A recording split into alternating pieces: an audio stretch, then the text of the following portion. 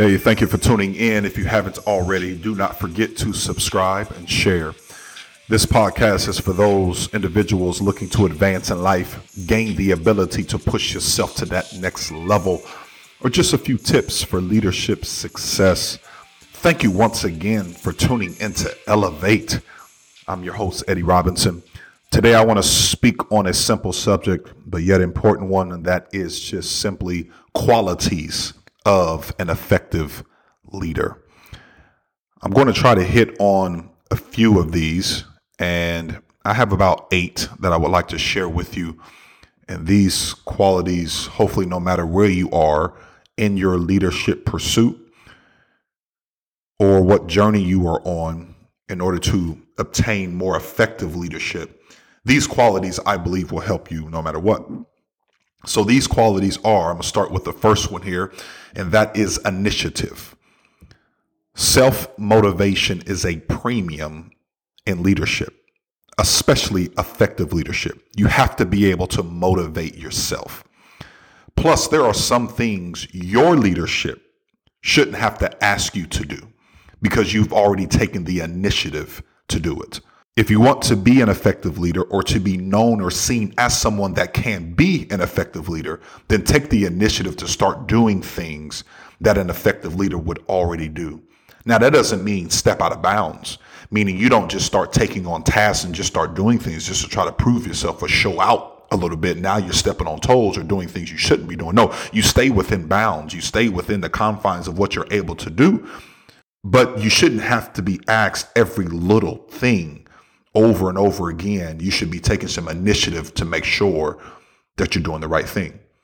Even simple things like just being on time, making sure that you're on time for work, making sure that you're meeting deadlines on time. Those little things that matter.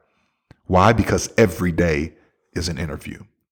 If you approach every single day of your job, of your vocation, every single day as if you had an interview, you would take the initiative.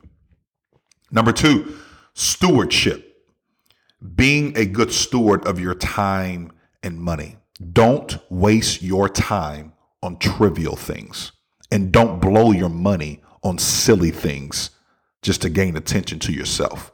Many people will draw more attention to themselves because they are trying to make up for what they lack in their character. See, but if you build strong character, people will automatically be drawn to you because they want to know what you're doing to be more effective in your life. Be a good steward. The third thing is discipline. Your pursuit of effective leadership will never be greater than your discipline. I mean, simple things. Go to bed early if you need to. Do whatever it takes. Go to bed early.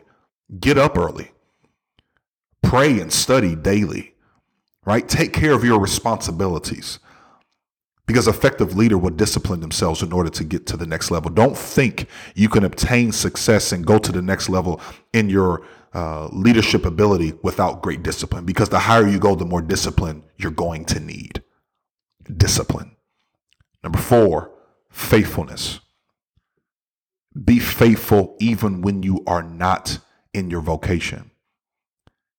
I tell other preachers and other folks that are pursuing leadership in ministry, I say, be faithful even when you're not preaching. Even when no one's looking, you have to be faithful. Even when no one's around, be faithful. Be faithful even when you don't feel like it.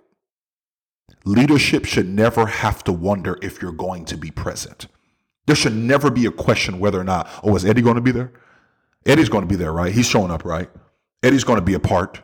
Even though I don't have a main role or a main responsibility in whatever's taking place, I'm still going to be there. Why? Because I'm faithful. And you can always count on me to be there, even if I'm just a help in the background and not gaining the attention. See, a lot of folks just want the attention, and that's all they want. But they don't want to be in the background. But be faithful, because I'm telling you, faithfulness, even the Bible puts a very elegant, simple, but yet dynamic promise that God gives us. It is worded simply, if you're faithful over the few things, he will make you a ruler over many things. Number 5, trust. It's simple. Be trustworthy.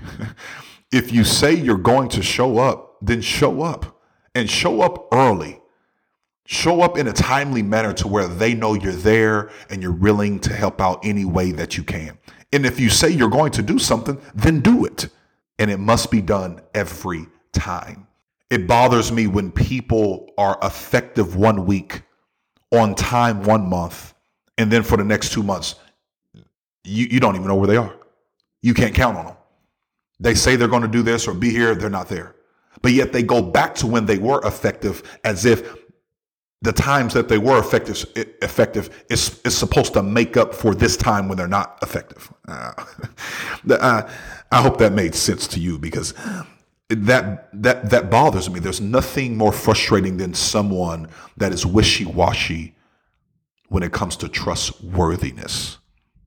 Be trustworthy every time, to where when your name is mentioned or even brought up, they know it's done.